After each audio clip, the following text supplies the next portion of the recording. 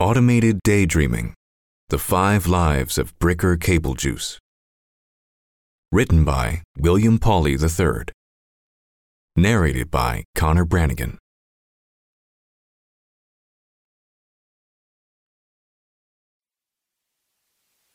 Channel 32. If you don't sleep, you don't dream. In many ways, Adam's story destroys me. No matter how many times I see it, the way it loops continuously inside my mind, I feel myself aching for him in a way I don't for the others. Turning the dial to Channel 32, I was able to catch part of his story I had never seen before, a nightmare taking place much later in his life, as an old man. Seeing him like this, scarred, disassembled, reassembled, broken, and suffering, actually brought physical pain to witness. At least X took away his memories. He would have had to, as no man could withstand the physical torture he was forced to endure while also suffering from such crippling mental anguish. That surely would have reached a depth of madness never before seen in man. As he said before, a man is dangerous without his family, though then he surely had no idea what was to become of him. Oh, Adam, here's to hoping you never remember all you've lost. Part 1. Gunshots! Gunshots! I hear men screaming. I can hear them. 3 at least. They're dying. Screaming for God. Gordon? I'm scared. Scared. What do they want from us? What is it they want? What do they want from us, Gordon? Where are you? Do they have you? Are you there, Gordon? Are you there? Gordon, please, God, Gordon! Gordon is gone. Gordon is gone. This room is empty. Gordon is gone. I need to leave. I'm leaving. I need to find Gordon. My eye. Where did I leave my eye? False it is. Pure white. A gift from Gordon. Nowhere. The cupboards? The stove? The mug. Yes, the mug is where I left my eye. Cold it is. Icy water.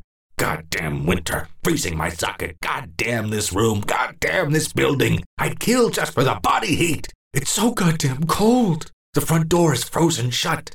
I beat the piss out of it. I beat the living hell out of it. Ice is breaking, falling to my boots. The letter. I see the letter. The letter from Gordon. I see the letter. I never want to read. Gordon always leaves me. Gordon always leaves me here. I never want to read. Never. Forever in my pocket. Never will I read. I break open the door. There is a box outside. Lazarus. My name. Written on the box. It's from Gordon. He's left me again. Gordon is gone. And the box? Happiness. Enough to last while Gordon is gone. I hope. Dear God, help us! There is a man lying down in the hall, screaming. He is bleeding, dying. But is he asking for me or asking for God? I should leave. Gordon? I must find Gordon. I turn and look at the man, bleeding, terrified, cold. But I must find Gordon. I cannot stop. Hey, you! We need help! Call an ambulance! Please, old man! Help us! I look back. The man is pointing a gun at me. I walk toward him. He is young, much younger than me, maybe 30, 40 years old. He is not alone. In Gordon's room there are 2 others. Neither are moving. Blood pours from their lifeless bodies. Did you do this, Gordon? Did you take these lives? There is a gold badge hanging from the dying man's belt. He grabs at his chest. Look, I don't want to hurt you. It's just we need help, and you were walking away. Are you a police officer? My voice, raspy and weak, always out of breath I am. Detective, John Gray. We came to bust this guy, Gordon. Somehow he knew we were coming. He clutched his hand over his heart, as if he could touch his pain and remove it, violently tearing it away. Shot 3 times, one in each leg and another in the right side of his chest. Walking closer to Detective Gray, I notice him wince. He can't stand the horror of my malformed face. A hideous beast I am! Unworthy to breathe I am! Gordon, he never winced. Gordon, my only friend. I touch the cavernous trenches of my scarred face. I know, a wretched beast I am, but I I wouldn't be alive if not for Gordon. He's saved me. The detective traces the scars with his perfect working eyes, trying to make sense of their placement. What happened to him, he wonders. Forever wonders. His eyes clamp shut. His chest, the pain is too much. He clenches his fists. God, can you find a phone?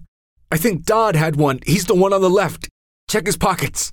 I walk over to Dodd, stone cold Dodd, half of his head blown across the room, parts of him stuck to the walls and ceiling. I dig my hand into the pockets of dead Dodd's jacket. I find a toothpick, a wallet, a bag of pistachios, and a cell phone. Before taking the phone back to Detective Gray, I walk over to the closet and grab Gordon's toolbox. The toolbox has everything needed to perform an emergency surgery of any kind. Scalpels, hammers of all sizes, a chisel, clamps, a staple gun. Anything a doctor would ever need.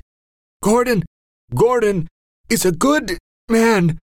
He helps me. Dear God, what has he done to you? I walk back over to Detective Gray, his skin growing pale. I hand him the phone. I open the toolbox and shuffle through its contents. The detective dials for help, eyeballing my every move. The detective is having trouble speaking. He pauses. Thanks.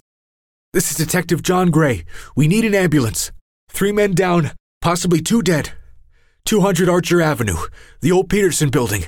We're on the 17th floor. I walk into Gordon's kitchen and grab a glass of warm water and stir in a cup of salt. I quickly walk back into the hallway. Detective Gray, no longer on the phone, is now applying pressure to the wound in his chest, taking in quick, deep breaths. He coughs and blood fills his mouth, his tongue drowning, sloshing within the gore, his teeth pale pink. He spits on the carpet. The detective looks up at me. Did you get help? Yeah. An ambulance will be here in 5 to 10 minutes. I fumble frantically through the toolbox looking for tweezers. The detective coughs again, spitting more blood on the carpet. What are you doing? You need help. I'm getting help. You need help now, or you will die. Frustrated with searching, I dump the contents of the toolbox onto the floor of the hallway. Here we go. I hold up a large pair of surgical steel tweezers. I dig the tips into his chest wound. About 2.5 inches deep, I can feel the metal of the tweezers scraping against the metal of the bullet. Metal on metal. I can feel it, hear it. Blood seeps, and now I even taste it. I let up on my grasp, allowing the tweezers to pull apart the wound just enough for me to slide the tips down each side of the bullet. Blood pools, and I see nothing but mirrored red, bright and blinding. I feel around with the end of the tweezers, get a grip on the bullet, and pull it straight out of the wound. Detective Gray, who held his breath for the entirety, finally exhales at the sight of the flattened shrapnel exiting his body. Gore gushes from the wound with each heartbeat, splattering across my gray trench coat. I don't mind. Never do I mind. I pour the warm salt water into the wound. Detective Gray howls. Jesus! Fuck! The salt! It will clean it! Slow the bleeding! I pull out a needle and a thread from Gordon's toolbox and begin to sew the detective's chest wound shut. It is silent now. The detective tries not to look down at my crooked fingers working away. Instead, he speaks. I look up at him, puzzled. My fingers slow, my eye wide. Gordon. Why were you going to leave? Why weren't you going to help us? Detective Gray looks at me. He wants me to speak. The detective looks into my eye, my left eye, my one good eye. He nods, then loses consciousness. Gordon, where have you gone? Gordon! He is all I have. A door swings open violently down the hallway behind us. The doorknob buries itself into the deteriorating sheetrock, serving as an anchor, allowing the paramedics and police officers to scuttle through the doorway like a raging stampede. Immediately, I am thrown belly down onto the floor by an enraged police officer. He thinks I'm Gordon. 2 of his kind are dead. I understand his frustration. I don't resist. The paramedics surround Detective Gray. The police officers surround the cadavers. You'll burn in hell for this! You'll burn in hell for this. It's the last thing I will hear tonight. The officer plows an elbow into my face. The impact causes 2 of my rotted teeth to tear through the soft tissue of my cheek. My eye, my left eye, my one good eye, sees only white. Part 2. I am awake in a cell. Jail or prison, I do not know. The stone walls are wet with night air. A massive iron door is placed between the world and me. A massive iron door protects the entire human race from me. Me, Lazarus. Ha! An old fucking man I am. This impenetrable cell wasted on such old bones. Of all the hatred, terrors, horrors in the world, this cell is wasted on me. Time has no presence in this place. The sun, the moon may as well not even exist. I count the days as they pass by the number of meals I am served. So far 17, nearly 6 days. I haven't had any medication. My stomach churns. I never eat the meals they bring me, only the bread. A migraine pulses through the tiny nerves in my brain with such violence I fear my skull will split in 2. The only relief comes from vomiting water and bile when the pain becomes impossible. Gordon warned me about not taking my medicine. But I didn't forget. I just don't have it. I may never have it again. I may never see him again. Get used to it, I should. So I lay here in my cell. I shouldn't expect anything, I know. But I find myself waiting for him. The heavy metal slot on my iron door unlocks and slides, revealing the tired old eyes of the night guard. You have a visitor. Who? Gordon. Just get on your feet, old man. I obey his request, and the guard slides the lock and opens the heavy door. He takes me from my cell down a long and dark hallway. There are a total of 8 other iron doors, just like mine down this hallway. In the distance, a guard calls for lights out. Then it hits me. Lights out. It's too late for visitors. Gordon would never see me here, a wanted man. He would have to be insane to show his face here. Gordon is no loon. Panic sends its death shock through to the tips of my every nerve. I scream as loud as an old man can, and am quickly silenced. The officer hurls me face first into the stone brick wall and presses cold blue steel to my temple. Look, fuckface, if it were up to me, I'd splatter your goddamn brains out right here all over this wall, but it ain't up to me. He pulls his gun away and shoves me down the hall. Now shut the fuck up and walk. The officer leads me into an empty interrogation room, a 2-way mirror, a swinging light fixture, just like on television. I take a seat at the table in the middle of the room. Another door opens. It's Detective Gray. He is in a wheelchair with a bandage across his chest and a cast on each leg. Hey, buddy. Remember me? I remember. They tell me your name is Lazarus. They are correct. The detective laughs at my awkwardness. Well, first I want to say thank you. You saved my life. The doc said if you hadn't been there that night, then I would have been buried on Tuesday along with my partners. I nod, staring blankly, concentrating more on the painful swelling of my brain than to the detective's words. I move my eye to meet his. The detective sighs. And second, I want to apologize. They didn't tell me that you were arrested until earlier today when I was released from the hospital. I've already spoken to the warden, and he is filing the necessary paperwork to get you released as soon as possible. I can go home? Not quite. The experts here feel you aren't capable of living on your own. There are also a few doctors who are very interested in your, condition. My condition? They want to know what Gordon has done to you, Lazarus. They can help you. Detective Gray's face begins to melt. His skin liquefies and slides off his skull, streaming down his neck and soaking into the collar of his shirt. My vision blurs. I close my eye tight and reboot. His face is restored. I need my medication. Medication? Happiness. Gordon has me take it every day. Happiness? It keeps visions away. I have demons. Where would one find this medicine? In my room, my home, there is a box. Lazarus, it will say. Lazarus, in heavy black ink, written by the pen of my father, my only friend. My eye wells and a tear streams down my cheek. The detective raises a suspicious brow. Gordon! Gordon is gone. Gordon is your father? Yes. How old are you, Lazarus? 50. 50? Wow, really? Don't take offense, but I had you pegged at about 80 or 90. 50. You know, I'll be 45 next month. Are you saying that you're only 5 years older than me? Questions, always questions. 50. 50. Okay. Well, the reason I ask is because this guy Gordon, he's 59 years old. My eye meets his and quickly pulls away to the left.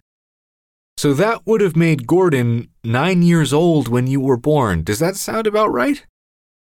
I don't answer his questions. Always with questions. His suspicious, perfect working eyes, his motor mouth. I want him silenced. No answer, you fool! Swine!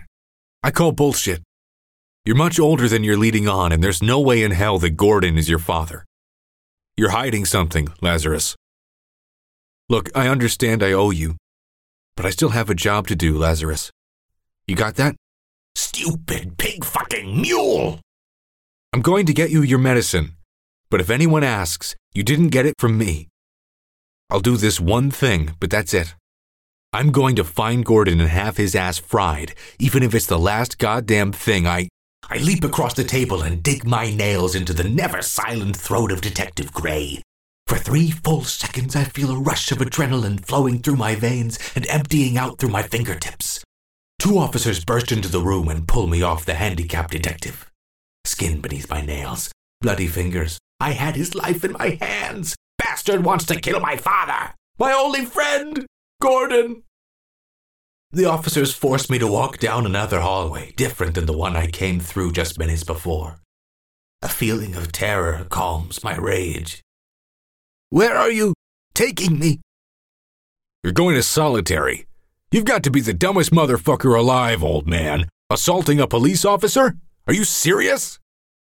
The 2 officers push me into a dark room and slam the heavy door shut. The lock snaps in place. I hear their laughs grow faint as they walk away. Again, I am alone. Always alone. Gordon? Part 3. The dark, she plays tricks on the eyes, she does. Night is the earth's eyelids. So many sights I've seen in the night. First the frogs. They poured down like heavy rain from the pipes above. Giant bullfrogs with 3 rows of teeth.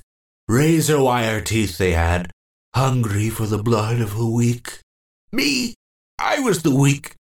I was able to squeeze the life from the first few, but as the numbers grew, I wasn't able to kill them fast enough. It was over at first bite. That first taste of blood was enough to drive them mad. They ripped every tendon from its bone. I collapsed to the wet floor, no muscle to stand. They leapt onto my back, ripping into flesh like lions feasting. Finding my face, they dug fangs an inch deep, pulling muscle and gore from the bloody skull that lay beneath. One frog plucked out my right eye, not knowing it was false, choked and died. I laughed at the sight, grateful for this one small victory, before finally submitting to the enemy. Then I awoke, as I always would after such strange visions, laying still in the dark.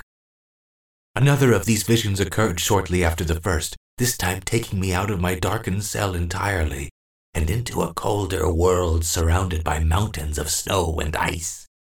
Standing in front of me, eyes frozen, almost glass, was Gordon. He wasn't combed or shaven. He was smiling, eerily smiling. He was calm. He never blinked. We both stood and stared at each other in silence for several moments. Finally, he spoke. Sleep.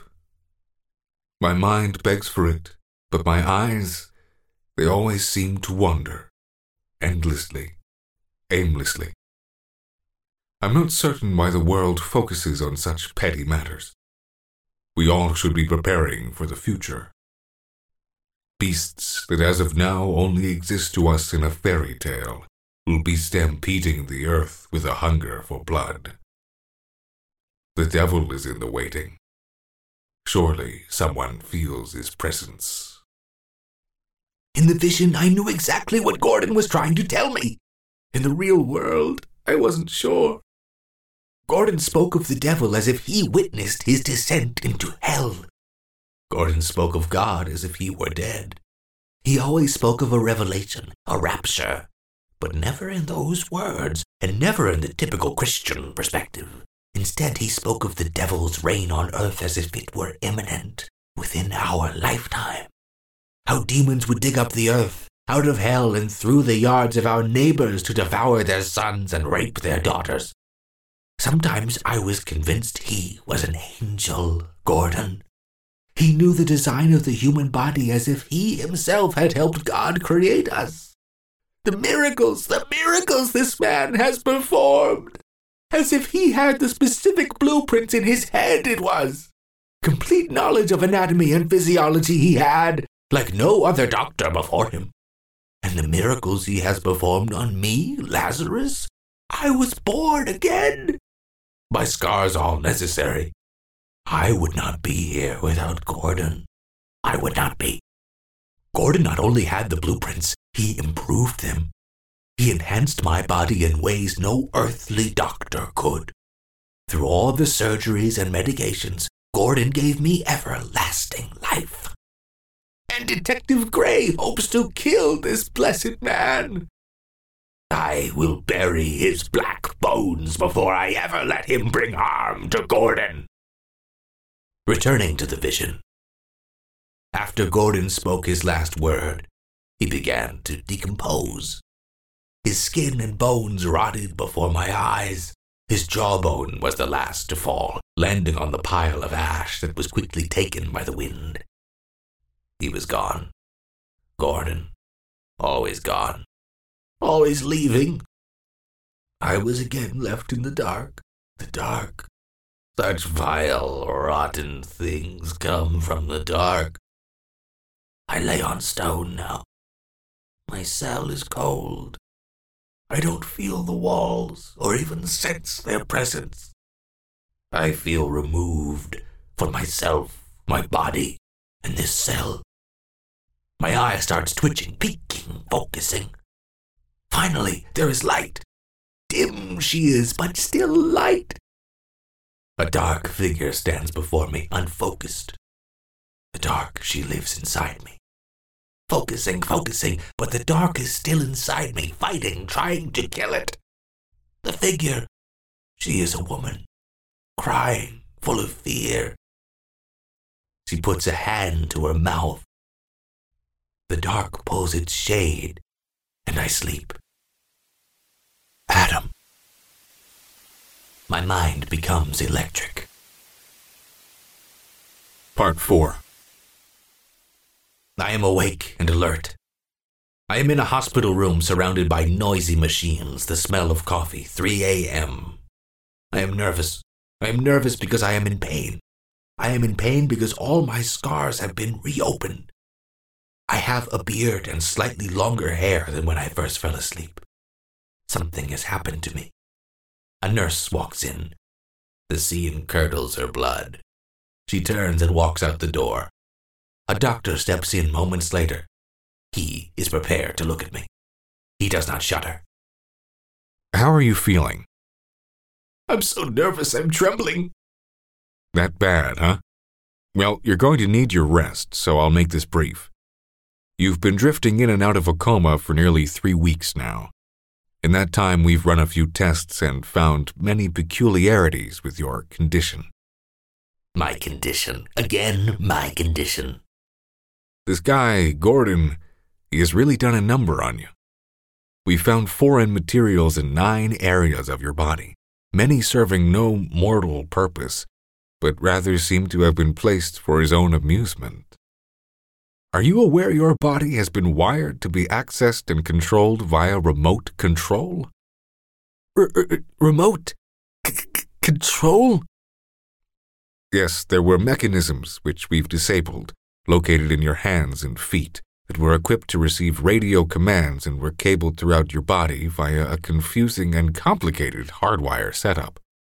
We also found peculiar machine parts located in your heart, your left forearm, your inner thigh on your right leg, between your shoulder blades, and your brain. A living autopsy. Although we weren't able to pinpoint the exact function of many of these machines, we were able to quickly identify the purpose of and remove what we've been calling the spider implant. The body of the spider implant was located in the frontal lobe of your brain, with several legs reaching across and pinching sections responsible for retaining long-term memory. We simply traced your scars when making our incisions, as to not cause any further scarring. Why would I care about scarring? The doctor laughs. I'm confused. How am I alive? How could I have possibly survived this? I don't honestly know. But here you are. You risked me dying? To be fair, you are in far better shape now than you were when you arrived. You were not well when you came into this building. For that, you're welcome. The doctor gives a half smile and sighs. Okay.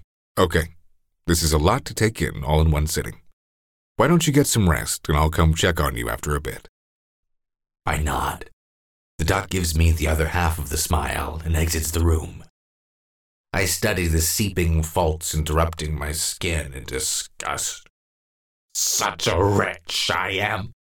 To be beaten and burned I deserve. It's then that I notice the neatly wrapped box sitting on the table next to me. I reach over and pick it up. The tag reads, "To Lazarus. Now we're even." I rip off the wrapping and beneath a familiar box. Lazarus, it reads. Lazarus in heavy black ink. Written by the pen of my father, my only friend, Gordon. I remove a syringe from the box and push out the air bubbles.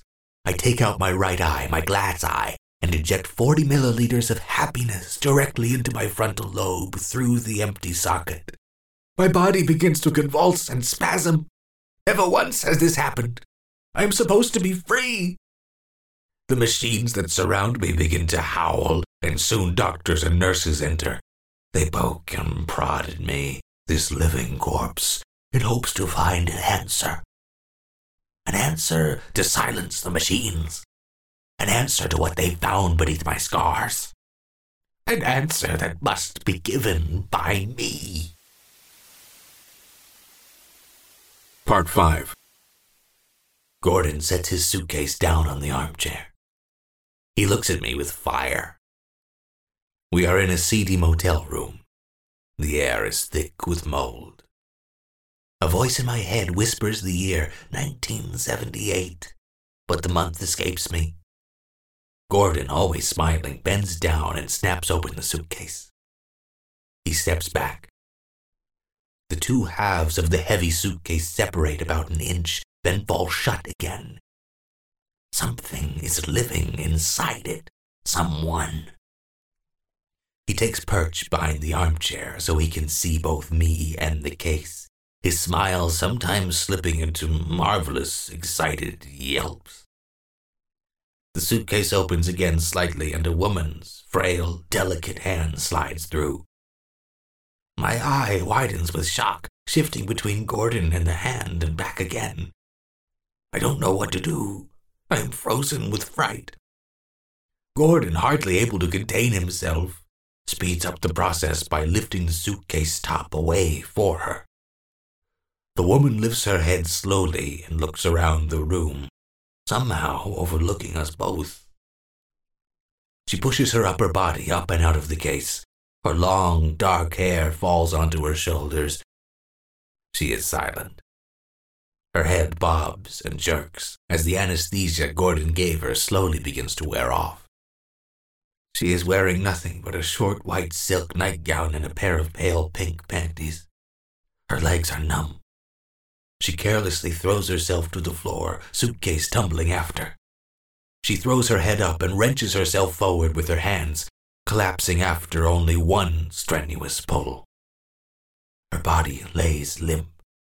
Finally, she gains enough strength to pull up to her knees, but is still paralyzed at the legs. Gordon steps out from behind the armchair, slowly walking towards her. He looks up at me and places a finger to his grin, signaling for me to keep quiet as he reveals an ice pick menacingly clutched in his hand.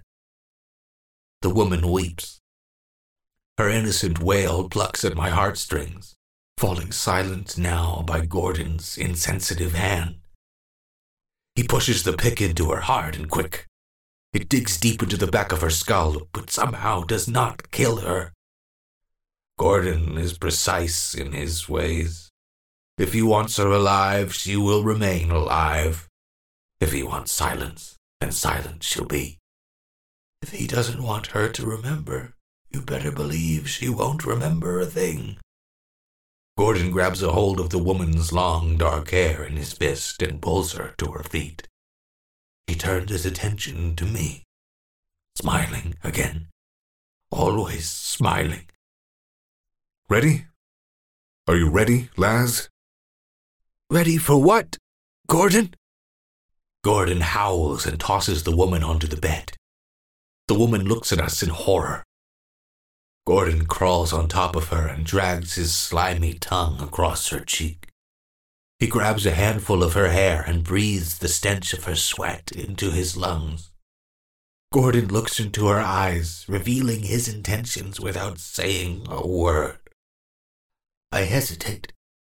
Gordon whips his head around and stares at me with wicked eyes, and immediately I cower and give in, hoping if I comply, he'll return his attention to the girl. A coward I am. I loosen the button on my pants, and they fall to my ankles. Gordon takes hold of the woman's silk nightgown in both hands and rips the material from her body, exposing her naked breasts and torso.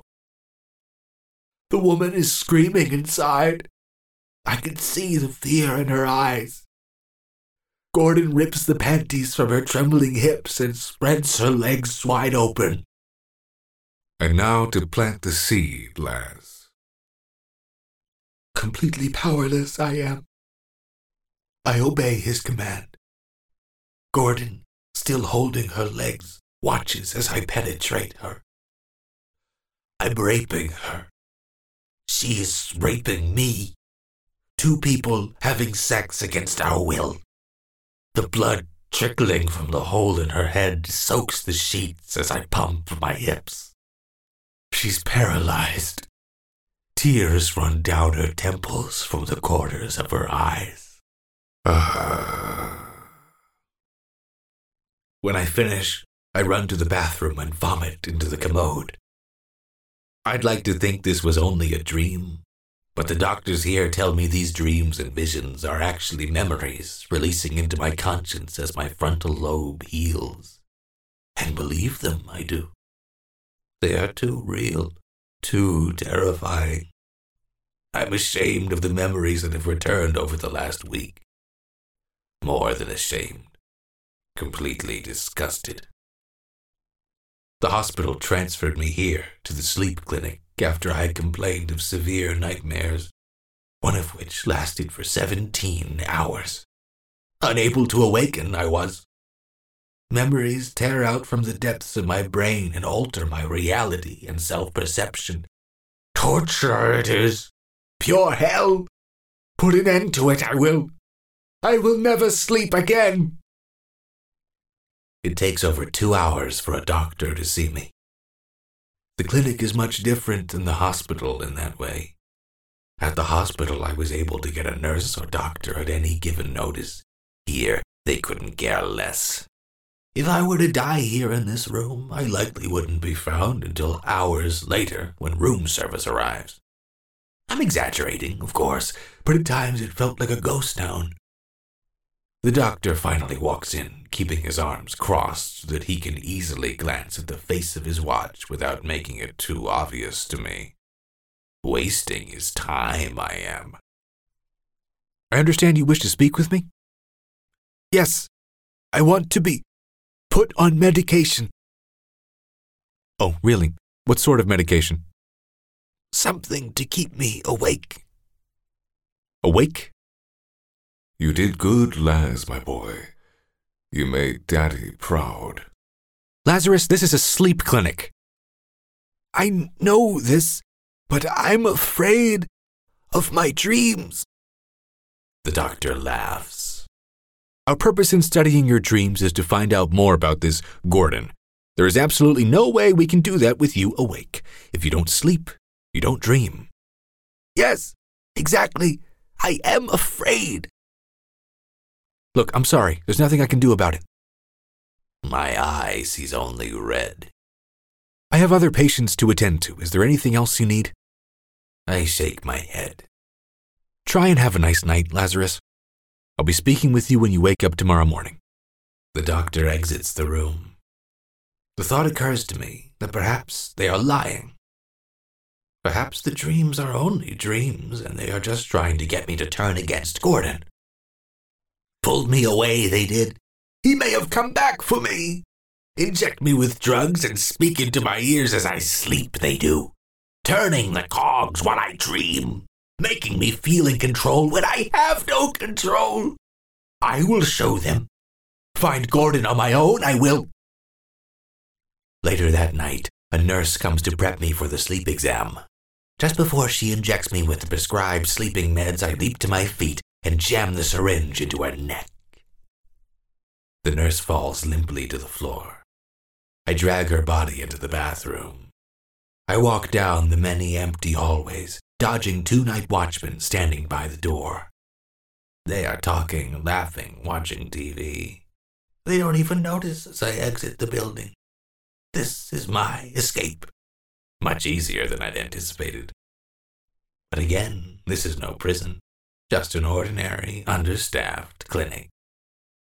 I set out on the dark streets of the city. Gordon is out here somewhere. Find him, I will. I reach into my pocket and pull out the letter Gordon left for me on the night of the gunshots. The night I saved the life of that unappreciative Detective Gray. My hands tremble in anger as I unfold the letter. Only 7 words appear on the page, scrawled by hand in black marker. I will wait for you in hell.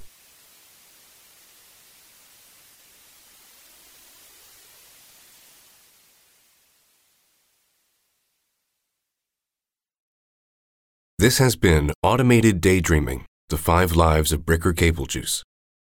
Written by William Pawley III. Narrated by Connor Brannigan. Copyright 2016 and 2021 by William Pawley III. Production copyright by William Pawley III.